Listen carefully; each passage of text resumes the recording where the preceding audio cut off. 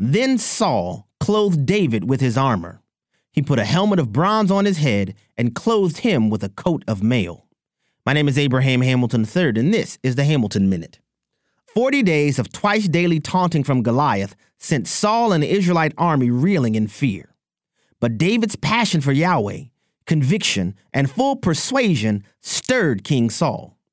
When people are on fire for God, it often provokes others to glob on to that fire.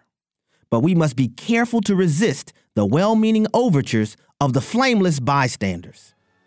Saul meant well, but his armor couldn't help. It would only slow David down.